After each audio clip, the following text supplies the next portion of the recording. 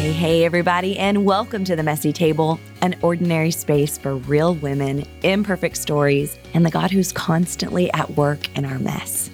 Well, if we haven't yet had the chance to meet, my name is Jen Jewell, and I get the joy of hosting this faith-fueled conversation-style podcast, which unleashes a brand new story of hope and truth into your speakers, your earbuds, every other Tuesday, which also invites us to make room for meaningful conversations instead of just skimming the surface. Y'all, we love getting to partner with the women of my church, Life Church, while simultaneously remaining passionate about locking arms with courageous women from all over the world, from all over the global church, who are honestly willing to go there to share a piece of their story. Because as you already know, we each have one unique perspective, one specific vantage point. But when we take a moment to share our individual stories and to notice how those stories overlap, we learn, we connect, and we grow. So here at the Messy Table, we have one ultimate hero. And trust me, it's not us, but it's God in the flesh, the creator of this world, the savior of mankind. Jesus is hands down the hero of this story, but he's also sent his spirit to lead us and guide us and empower us. He has actually commissioned his people to be salt and light, to help the hurting, to loosen those chains that hold people captive, to share his love with as many people as possible. Y'all, it's like he's dispatched an army of everyday heroes to flood the darkness with light. So today, my friend Kendra Golden and I get to interview one of those everyday heroes. But before we get to our guest, Kendra is also one of those amazing women on the front lines, leading at our church as the central team leader of content development, serving in her community, advocating for those on the fringes. And speaking of fringes, May just happens to be National Foster Care Awareness Month, which is the perfect time to highlight an everyday hero who has basically given her life to serving others, one ordinary day at a time. Dr. Deb Shropshire is a wife and mom and seasoned pediatrician who also serves as the director of child welfare in the state of Oklahoma, who's helping real people, real families navigate some extremely complicated situations with a heart of compassion, with decades of experience in the medical field, and with lots and lots of grace. You know, true everyday heroes are the ones who serve, and we just might be inspired to follow in their footsteps. So grab your coffee, pull up a chair, and join Kendra and me for a chat with Deb. Well, if there's anything I've learned, it's to surround myself with people who are much smarter than me. And so, Kendra, Deb, welcome to the Messy Table. We're so glad to be here today. Yay! Thank you. So, Kendra, let's start with you. You're actually co-hosting with me today. So you're also just a legend. Your fingerprints are all over so much of what happens at Life Church. And so I want everyone to just hear a little bit real quick about who they're hearing from. Tell us a little bit about you and what you're all about. Yeah, so our family came to Life Church when my middle kid was an infant. And I came on staff in 2003. And my role from then until now has included developing the kids' ministry resources, our curriculum and stuff like that for all our campuses. Stuff like that. Stuff like that. My 3 kids and my husband and I became a foster family at Christmas 2009, which is how I intersected Deb, collided with Deb in desperation and need. It was so great. And, you know, my kids are older now. They're 16, 20, and 24. And so we watch a lot of Marvel comic universe. And so I always think about those people, those Avengers. It's like, oh, but they're also real people with like friends and stuff. And it really, to me, is like I'm friends with a superhero. There you go. Like I know this superhero who's really awesome, has all these awesome powers and is doing great things in the world, saving the world. But I have her cell phone number. That's how I feel about you, Deb. I love it. I love that. I love that. I don't know which one you are. Which superhero? Which Avenger?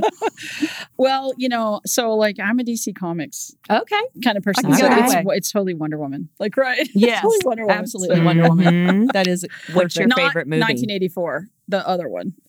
Yeah, DC would for sure be Wonder Woman. What's your favorite Avengers? Black Panther. Oh, Oh. Yeah. I actually didn't see it when it came out. I just watched it a couple months ago and it was amazing. So good.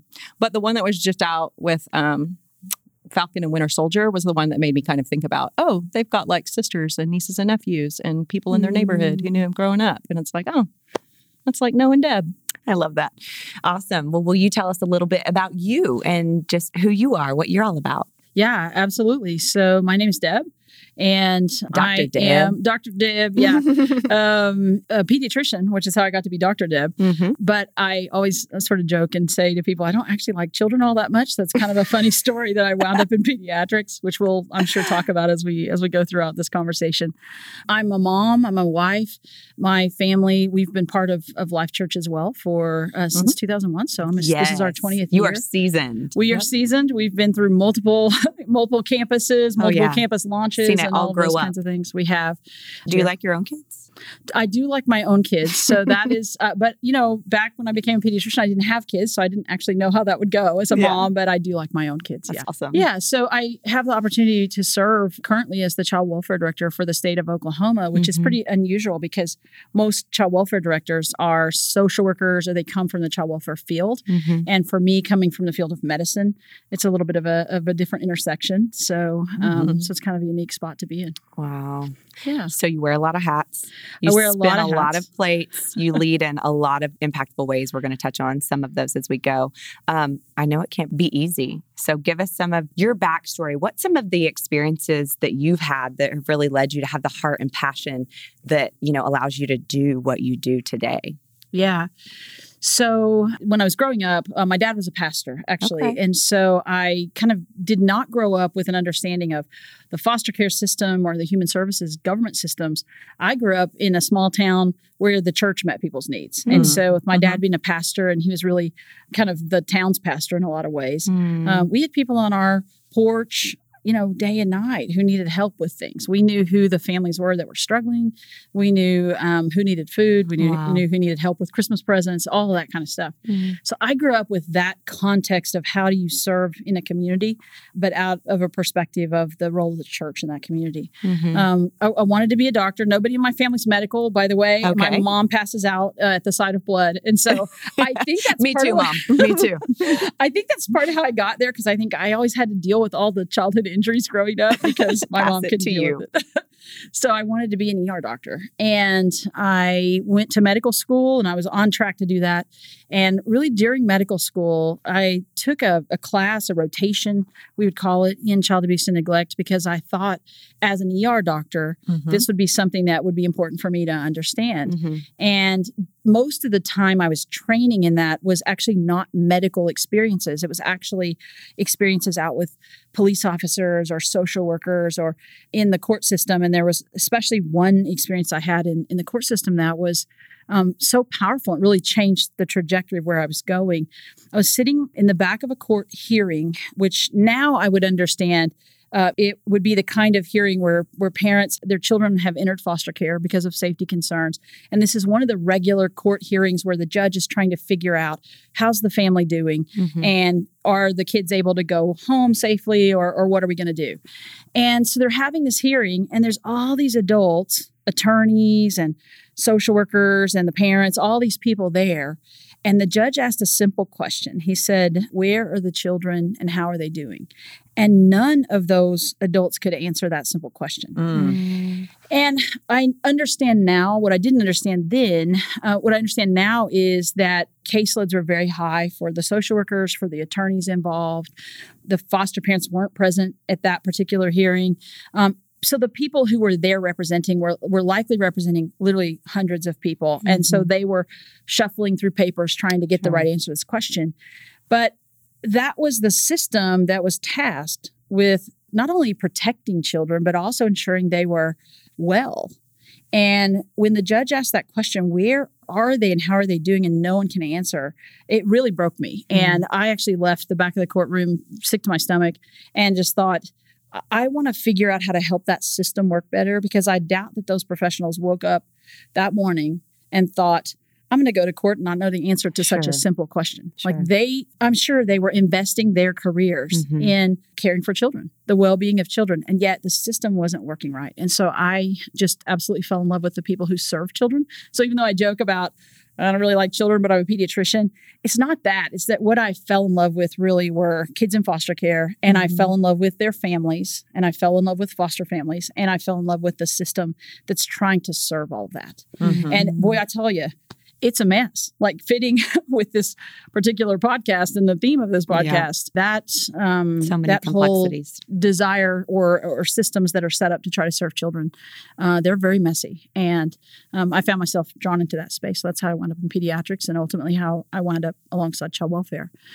I actually had another experience a few years later.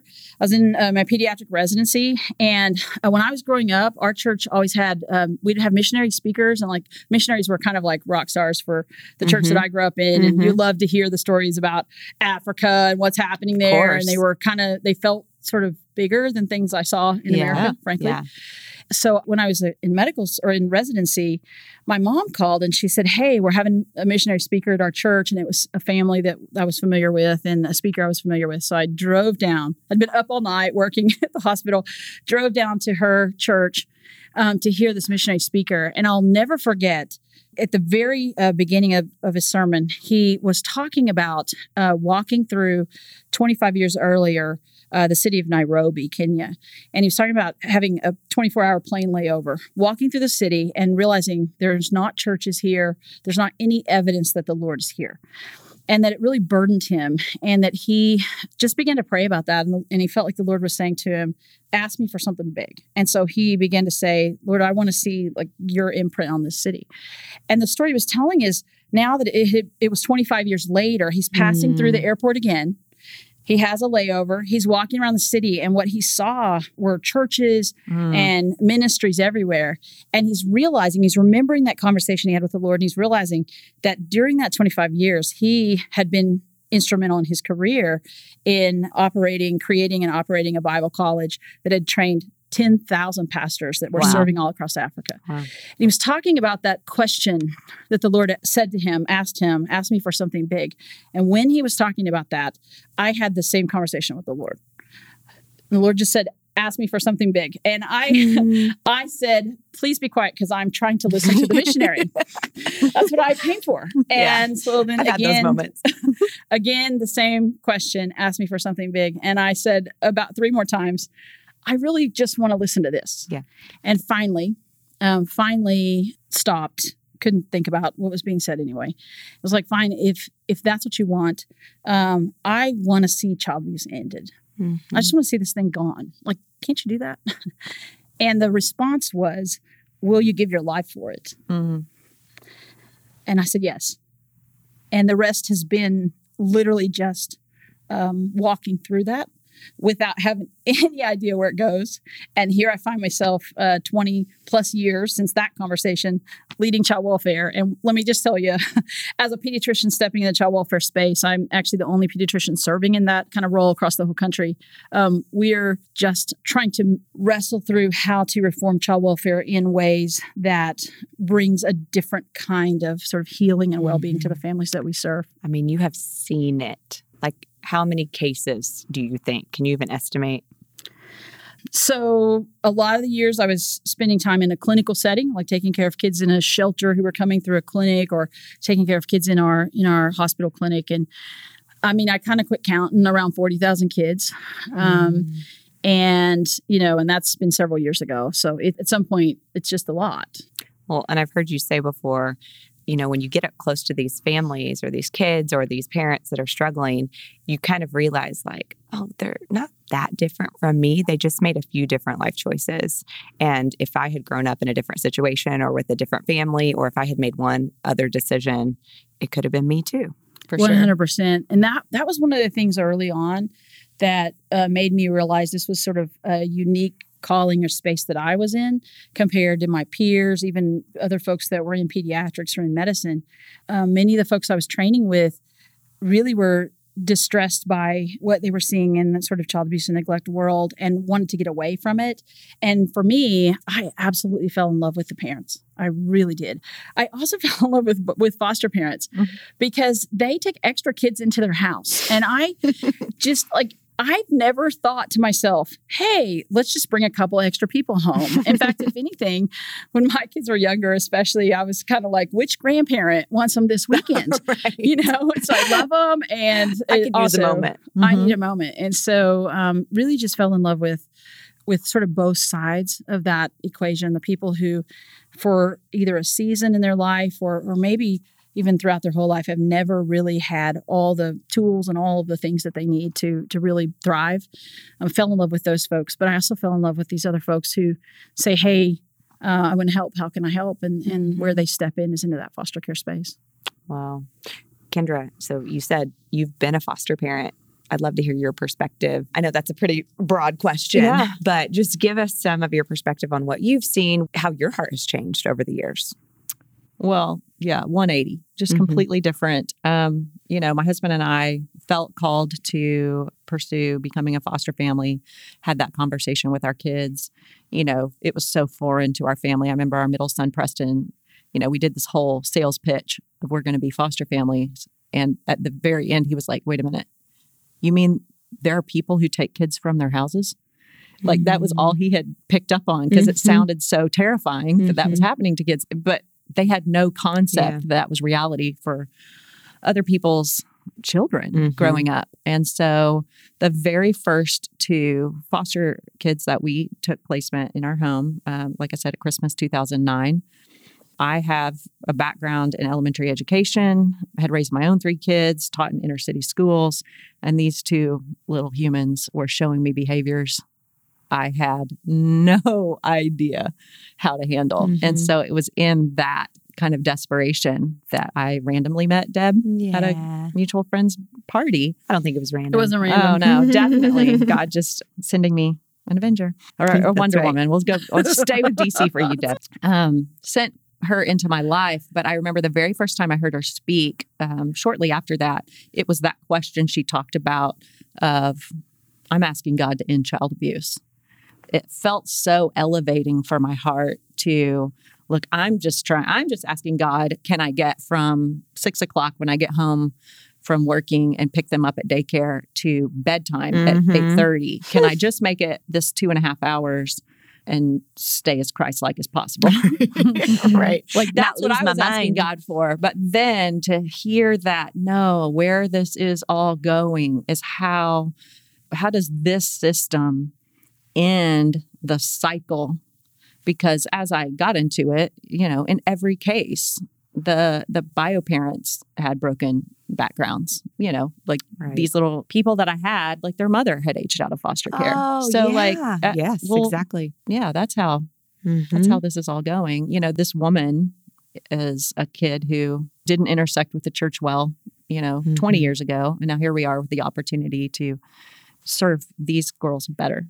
Yeah. And so, that's it was great timing on God's part to bring Deb into my life, because she did have some really specific advice of, okay, here's kind of what you're seeing, and, maybe some additional training that we learned that was helpful.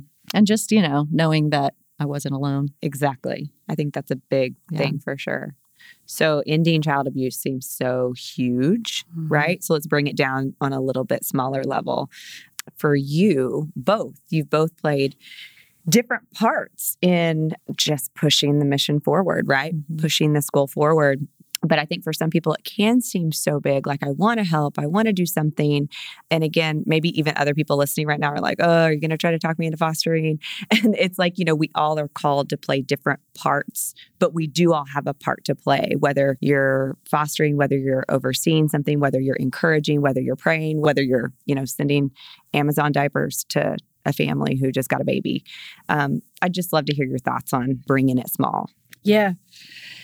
So I think the way I have thought about it, even when I stepped into this sort of world myself, and the way I invite other people into it as well, is really like once I had that conversation with the Lord about foster care and ending child abuse. I mean, the truth of the matter was, I think a lot of times those conversations are really just a picture of where He's going, and the opportunity that we have, the invitation that I was extended is, will you step into this? Get on board. Are you going to get on board? So like if this is the direction, the Lord's going in a direction, will we sort of step into the current of that? Ooh, yeah. And I think that's often the question that I ask other folks is, for me, beginning to have my eyes open to this world of sort of foster care and advocacy and all of those kinds of things caused me to have it on my mind. It caused me to understand something I didn't understand before. It caused me to lose sleep at night.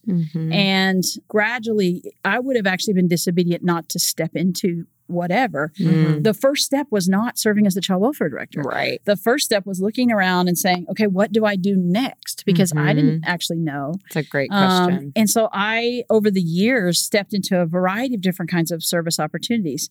I mean, one of the things that I did was, because I'm in the medical world, was I started looking around for who in the medical world I could serve. And so I found kids who were in families that were struggling. I found foster families who had kids that were in foster care in their home. And I just said, you're welcome to come into the professional space that I'm in, and I'll serve you as a medical doctor, because that was my training. So I just opened what I was already professionally trained to do up to that space.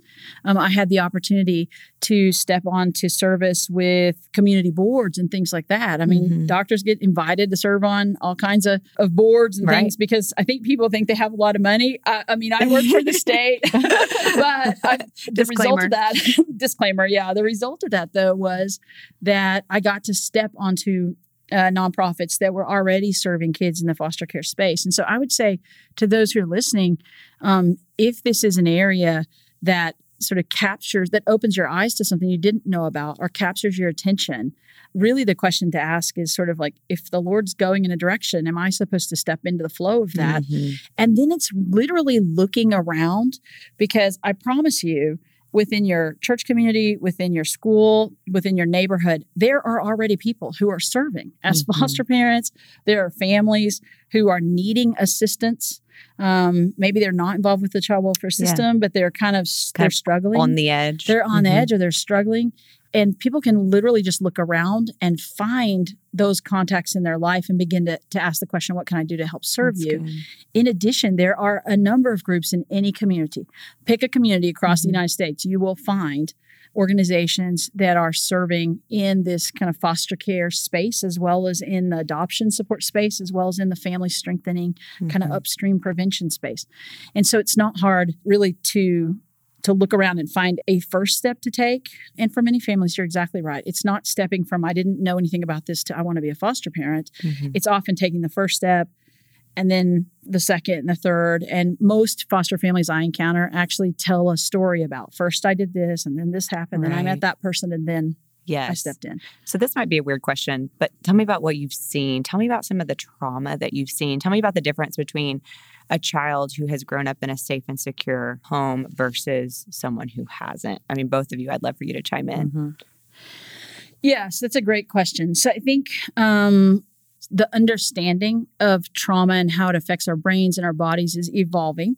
But certainly over the last 20 or 30 years, the sort of science and psychology behind trauma has recognized that when you're exposed to certain kinds of really toxic situations or adversities, especially as a young child, then those toxic situations, they actually affect the way your brain operates. And so, for example, we're all wired to have a kind of a fight or flight response. Like, people are familiar with that language these days. If I was a caveman and the lion's chasing me, I need the adrenaline to be able to get my muscles going and run away. And so that's a normal way that your body's wired. But your body is not wired to be in that mode, that emergency sort of fighting mode 24/7. It's meant to be that in small bursts, and then to settle down and be in a resting, growing, thriving space the majority of the time. For children who are experiencing especially repetitive, toxic, adverse situations. So think about things like domestic violence relationships where there's this constant tension between parents. Think about situations where one parent abandons a family and the challenges that leaves maybe behind. Just like not having the stability of the sameness. Yeah, not necessarily knowing where you're going to sleep tonight, not necessarily knowing if there's going to be food on the table. If you have a parent who has, or a caregiver has, really untreated substance use or mental health issues where you're not sure as a child, you're coming home from school or wherever, and you're not sure what you're coming home to. The repetitive nature of those kind of situations causes children, young children, to be constantly in that emergency mode. And over time, that actually even changes the brain structure. So brain actually, the brain of children who have had those experiences looks different in pictures, like in MRIs and things like that, than the brains of children who've grown up where they didn't have to have that constant emergency response. And so the problem with it is, as you grow, you almost don't know how to get out of it. So even if you're in now a safe place, like we would say, oh, you're safe. You have a house now. You have food to eat. You have people who love you. There's not going to be all this chaos. Yeah. The brain, the memories, the sort of almost even muscle memory of those children is still to be afraid, to be in that sort of emergency mode. And that goes into adulthood. And what we understand from the science of adversity is it affects you long into adulthood. And we see poorer health outcomes, poorer social outcomes, poorer mental health outcomes in adults for years after those experiences were had. And not only that, but you actually see impact to the way that your genetic code is handled in your body. So the influence of trauma changes the way your genetics is passed down to the next generation. And so children who come from families that have a long history of trauma, and I would say it's not just families, especially these days where there's so much conversation around racial tension and other things like that. Right. Communities that have experienced trauma, people groups that have experienced trauma, that trauma becomes embedded in the genetics of those people, and it actually passes down. That's sort of like, well, what do we do about that then? The upside of the story is it's actually fixable, and we can talk about that. Yes. But that's some of what we're seeing with some of these kiddos is not only they carrying the burden of their own experiences as it's literally changed the way that their body operates, but they may be carrying the burden of generations. Yeah. It kind of makes me think of even like in scripture when you hear so much about generational, whether the term is sin or whether it's generational, just family lines, traits that pass on. It's fascinating to kind of even hear some of the science behind it. Kind of going back to the long list of ways that people can help and be a part of it. Deb was such a huge piece of that for me. But, it's as simple as there's a woman named Jordan who was the Life Kids leader when I dropped my first little foster kid off at the room every week. And she exhibited such, alarming behaviors that I was almost embarrassed, to leave her there. And I didn't know, if my number would go up or if I'd get called or what would happen. But she just loved her so much and just instead had such a heart for her. So just from that position, there was a woman who I met a similar way named Brooke, who she was serving in Life Kids again and met the girls that way, but then would invite us to bring our girls, our foster kids to her life group. Whenever they would have a party in their life group, they were like, well, what's 2 more kids? Our whole life group would keep an eye on them, make sure they had a good time. And that was one of the only ways my family could be together just as a family. Wow. For us to kind of regroup and be with our own kids was when they felt like instead of getting dumped off of like, oh, well, you're missing out on family time, as far as they were concerned, they got to just go to a great big party. And so that life group was such a blessing. There was a man named Jeremy that I worked with who just asked the question in such a direct way that there wasn't going to be a way to wiggle out of it of what do you need? What can I get for you? Yeah. And at that time I was like, well, I think I have most of the stuff I need. I don't have a baby monitor. He was like, oh, we've got a baby monitor at home. I'll bring you one tomorrow. What he brought me was he went to Walmart, bought a brand new baby monitor and with video and gave it to me. And there was a woman named Jill who one of the things that was super difficult about, having kids who, have been exposed to abuse, especially by strangers, is to teach them new boundaries with strangers. And so we couldn't just, anytime we needed a babysitter, get a babysitter. We had this one person who was in our life who every single time we needed a babysitter, she was always the babysitter and could keep them in our home. And that way she was helping us reestablish those boundaries. There's a woman named Peggy who took one of our little foster boys. And when she had him, took him on his first horse ride, let him go horseback riding at her house. And then I think about what has now been an amazing friend, Hillary, who then became the adoptive mother of some of my foster kids. And so just there's so many different ways, whether it's just those are great. Hey, so practical. I'm going to go right now and get you something. You have to tell me something you need instead of just let me know if you need something. It's like, I'm never going to do that. On a recent podcast episode, Jill Donovan of Rustic Cuff talked about that when she had COVID, that, the people that instead of just saying, hey, let me know if you need anything. And of course, they had good intentions. They would be there. But the people who didn't even really ask, but they just did it. They brought a meal. They brought her a blanket. They brought her a drink, something that, she wouldn't ask for because, of course, I'm not going to say I really need it. It was not open-ended with Jeremy. He was like, what do you need? I'm going to get it. Super practical. So there really is just, and could not have survived without that entire collection of people. It really is. Whatever you think about the people who foster, there are so many ways that they need help and support, or just, a word of encouragement. Hey, I'm praying for you. Is there anything specific I can pray for you about? All of those things are the lifeline. And again, going back to that question, it's that is a way to end child abuse. Our life group actually put together all the sorts of things you would put maybe in a garage sale and make money, and then went and set up an apartment for a bio mom so that she could qualify to get her kids back.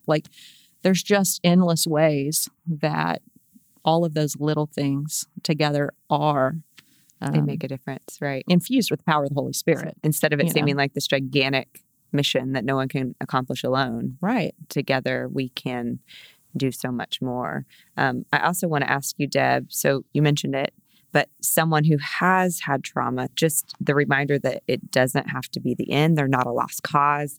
God has a plan for them, and restoration is what he does. And so I know you've seen a lot, but I would love for you to just kind of share some, I don't know if it's stories or just a mindset now that you have where you're no, there actually is hope. There actually is something that we can do to make a massive difference. Yeah, I think one of the values of having been in this work for now a couple of decades pretty consistently is you get to see the end of some stories instead of just the beginning. Because a lot of times where I was encountering kids or families was kind of either the beginning or the middle of this really messy thing that was happening in life. And getting to watch some of that play out has been really powerful. I have seen on multiple occasions situations where kiddos have been able to successfully be back home with their family and still maintain relationship with the people who helped take care of them when they were in foster care. We actually ask our foster families to come with the heart and approach toward almost serving like extended family members for the families that are struggling. Many families who are running into challenges that result in children not being safe, they don't have a social network. They don't have extended relatives. They don't have other people to lean on like all of us need as parents. And so in a sense, we desperately need people to step around folks who are socially isolated and say, hey, I'll just function as your extended family. And so I've seen that over and over again, both directions. So I try to separate from my staff the idea that the beautiful outcomes are not necessarily all about a legal outcome. A beautiful outcome really is one where the people that we are serving understand they have value. And so I have seen situations where children did not go home. They stayed perhaps in foster care, ultimately to adoption. But the mom or the dad had a new understanding through the process that they had value, that they were worth something. That's the outcome. Yeah. Now, there's going to be legal, wrangling and legal outcomes that are driven by a lot of things. But the real outcome is people coming from a place where they often feel worthless. Brene Brown will talk about shame and the heavy burden of shame that people often carry around. And I would tell you that the families that we encounter, carry often just a giant burden of shame around. Gosh. Removing that, liberating people from that, helping someone see you're valuable. You have a purpose. There's something for you to do. That is a separate thing from sometimes what all of the legal outcomes in this system are. And that's actually the thing that will change the world and change these families. And so that's what we fight for. So I've seen that over and over again. Lots of different legal outcomes. Sometimes kids go home. Sometimes they don't. Sometimes it's a what looks like a Cinderella ending. Sometimes it's really messy. Sure. And you get a few years down the road and something beautiful comes out of it. I actually heard a lady one time at a church event, actually, believe it or not, talking about having fostered some kiddos that after a pretty long period of time, they were really part of her family. went home, and the parent had a lot of animosity towards her and said, you'll never see these kids again. And really just there was a sense that there was going to be a separation there and they would never see them. And it was some time later, several years later, that someone knocks on the door and they open the door and it's those kids and their parent standing there saying, hey, could we redevelop some relationship? Wow. And so, I think, again, that's the value of kind of being in this space for a long time. A lot of times on the day-to-day, we get sucked down into today's decision, today's argument, today's, what's happening. And I'm thankful that that's not actually the story of life. Like life is a long haul. Yes. And God's story. He's not abandoning us. He hasn't forgotten us. Actually, the story you told at the beginning with the missionary, the Nairobi guy, it made me think about a seed that's planted and how Jesus is so great at these farming analogies. But it truly is so good. Like, it doesn't happen overnight. It takes time. And like you're saying, sometimes you don't see these beautiful outcomes until way, way, way later. I'll show you guys this card. I know everyone listening can't see it, but one of my best friends who fosters had sent me a screenshot of this, and I won't go into the situation, but their foster son, dad, because of some situations, he's not going to be able to get his son back. And he knows that, but they're developing a relationship because they want him involved in the son's life. Anyway, I won't get into details, but I just love that in this card, it's pretty long. Happy birthday, all these different things. It says, I know you don't know me. I know I haven't been there for you or nowhere near the best dad to you, but I do know that you are loved and cared for, and I'm so proud of you, and I love you so much. You are blessed to have so many people who love you. Wow. And just got me, Yeah. Because it's like, so even in this huge mess, like grace is messy, right? And there's room for that. And there is still beauty in these broken situations. And he's on, hopefully, the road to recovery to where maybe there can be some kind of, restoration, even if it's not what we would have chosen. Yeah. And I think the other thing I always think about as we're sort of working through this system is the stories of these families are our stories too. Like we all are broken in different ways. Living a fallen world. We all have needs. We all can help, but we all need help at different times in our life, and we all need restoration. And so the idea of sort of there's us and there's them, those people who need it, who need help, those people who did whatever, those people who are involved in the system that's actually not the story. The real story is this is the story of humans. Yes. And so good. There are just times when we have the opportunity to step in as the helper and times when we are the ones who are actually in need of assistance. All of us are in need of redemption and restoration. Come on.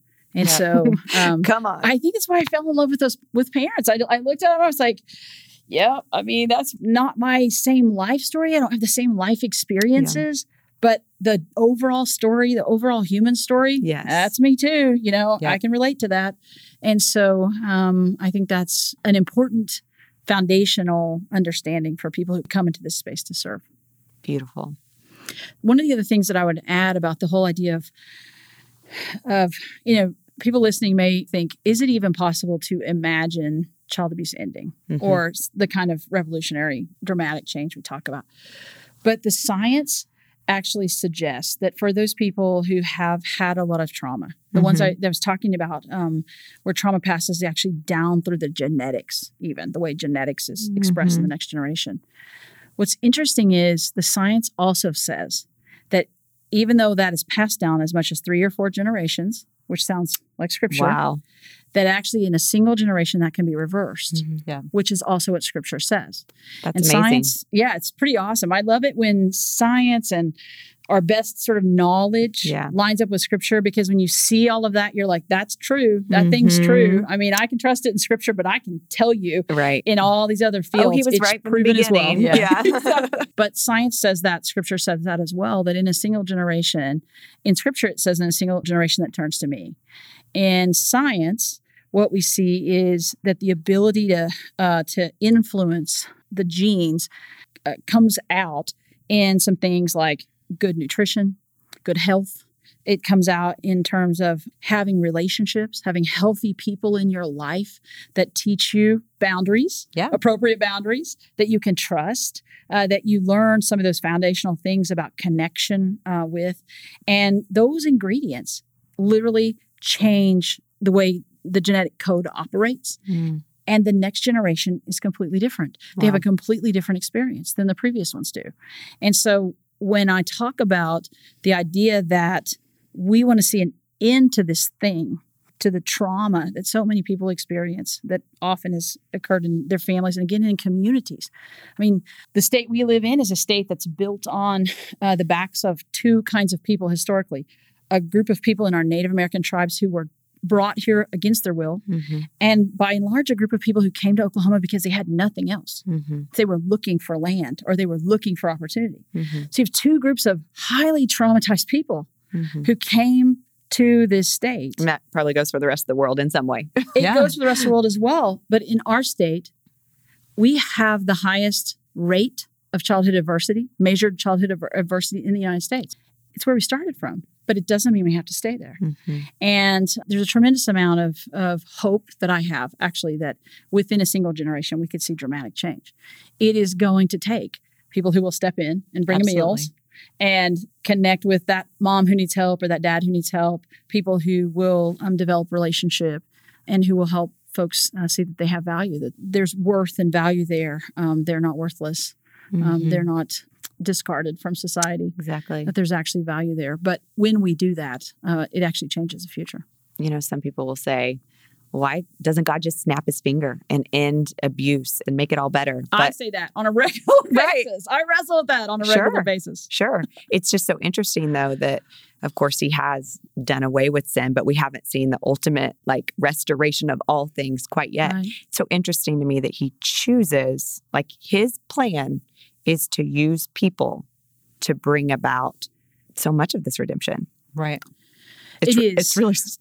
I've heard it, God has as much of a right to ask us why there's still sin in the world as we do of him. It's like, well, that's good. He's tasked us to be the light, to bring the truth and freedom. It is something I wrestle with because I want it to go faster. Yep. Yeah. I'm 20 plus years now into kind of this journey, into saying yes.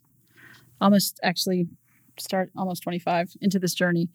And it is a current wrestle.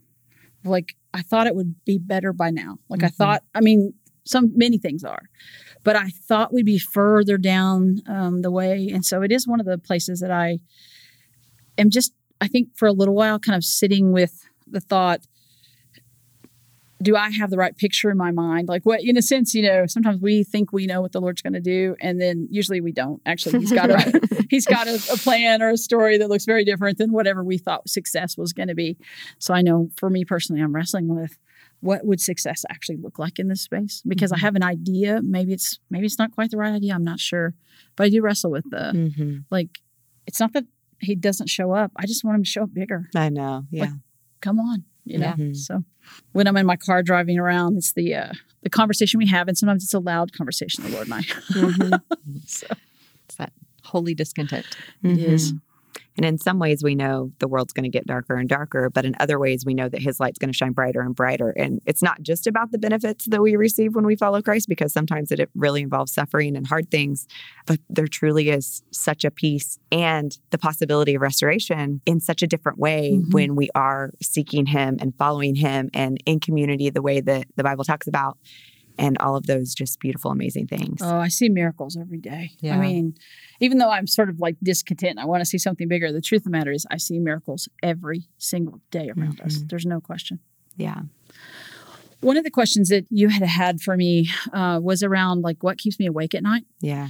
And I'll tell you, there's a couple of things that keep me awake at night that my hope would be that people who listen to this might consider how they might kind of get involved. One of those is parents keep me awake at night. The idea that there are these parents who encounter our system. Typically, they're not the ones calling saying, hey, I need some help. Typically, someone else is calling. But there are these parents that often don't have an advocate. And so people advocate for kids. They advocate in lots of different other legal ways. But really, who's cheering for parents? And so I know that it's an area that I'm leading our team to move in the direction of how do we engage parents early on, and how do we build, again, that sort of social connection and those supports around parents. Because sometimes they need a mother. They need a father. Absolutely. You know? It's like you were saying earlier. She didn't have a mother. Mm-hmm. The only person who was in the hospital when those kids were born was her former foster mom. When nobody else came. Yeah. That's one thing that burdens me. A second thing that burdens me is that we have kids that are in our system, in our child welfare systems, and it's true across our country. It's actually true around the world. In our systems that care for these children, we have kids that we don't have adequate resources to take care of. And practically in my state and in many states, that looks like an adequate supply of foster homes who will step into the space and take care of kiddos, and especially those foster homes that are comfortable. I shouldn't say comfortable. Who's comfortable? Right. But who are not willing. Going to be comfy. That's a good point. Right. Willing to step in with teenagers. Absolutely. I have teenagers and I really like parenting them. It's, I think, my favorite phase so far. But, willing to step into that, willing to step into space with a kid who's got lots of trauma, with kiddos who have significant developmental disabilities and trauma. You put those two things together and it can be a real challenge. Families who are willing to step into the space with sibling groups.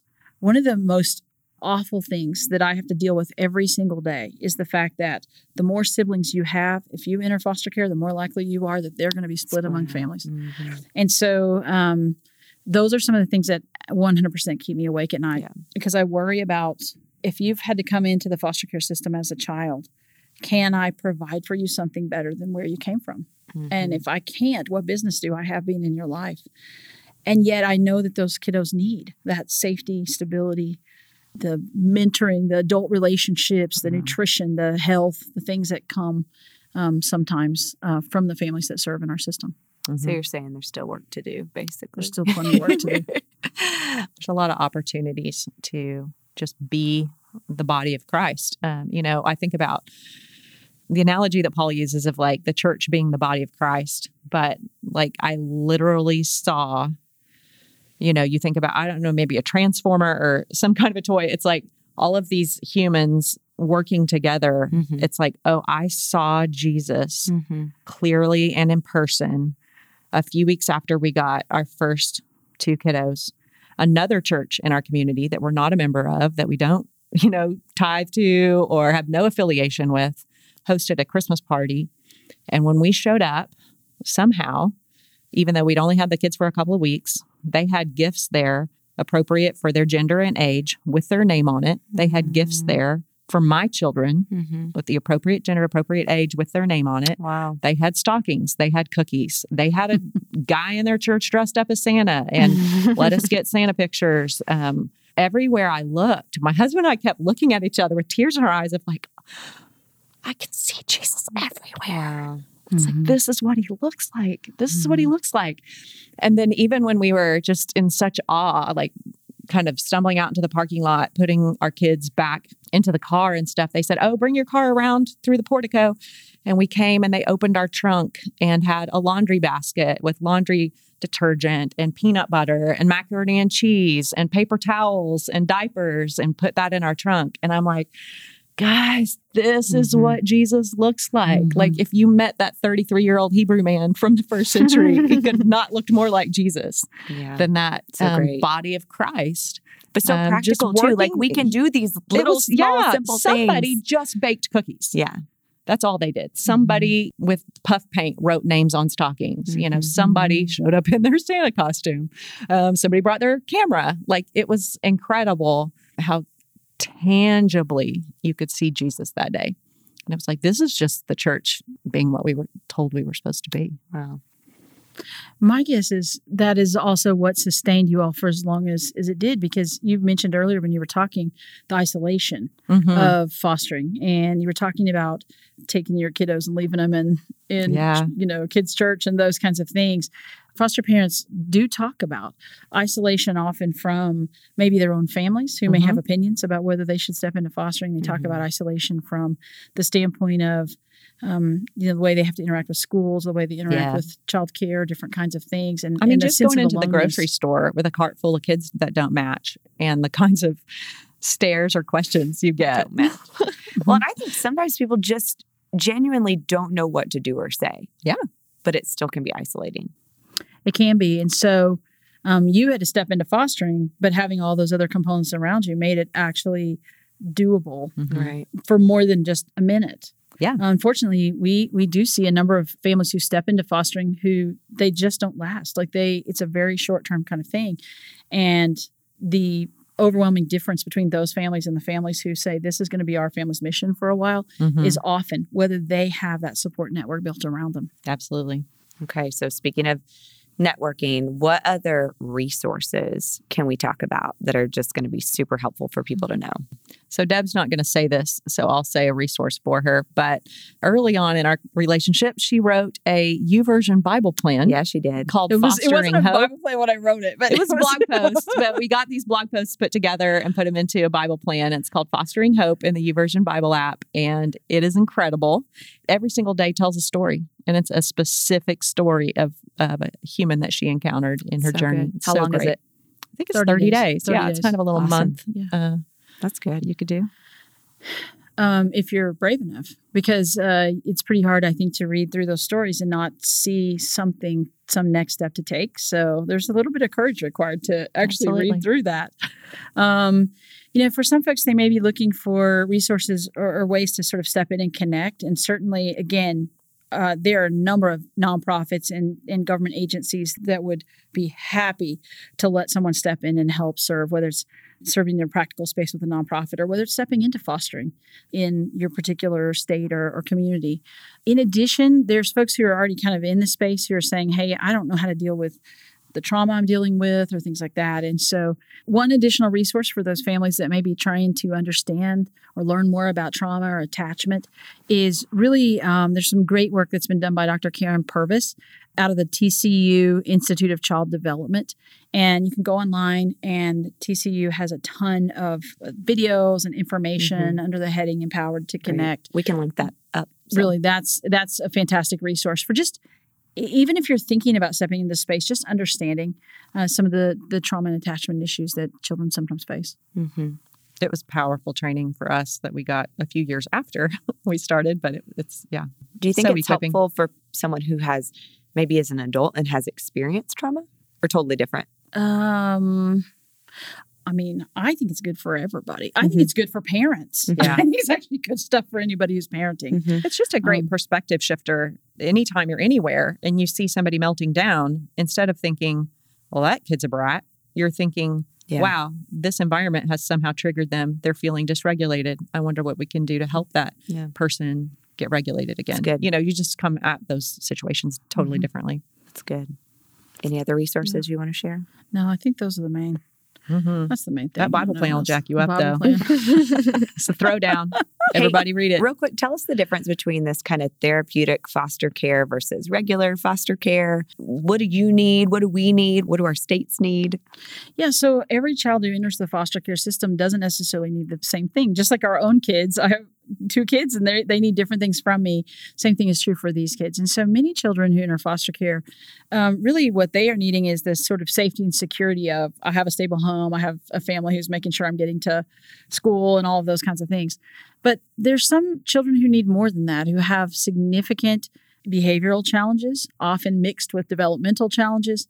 And the result of that is the need for a foster family that is uniquely equipped to serve that. And we don't expect people to come to our system already knowing how to do that. Instead, we actually recruit therapeutic foster families to come in that we can train. We can provide extra support for extra access to therapeutic services and really just sort of support that family in a different way because we know that the children who are being placed in their home maybe have a higher level of needs.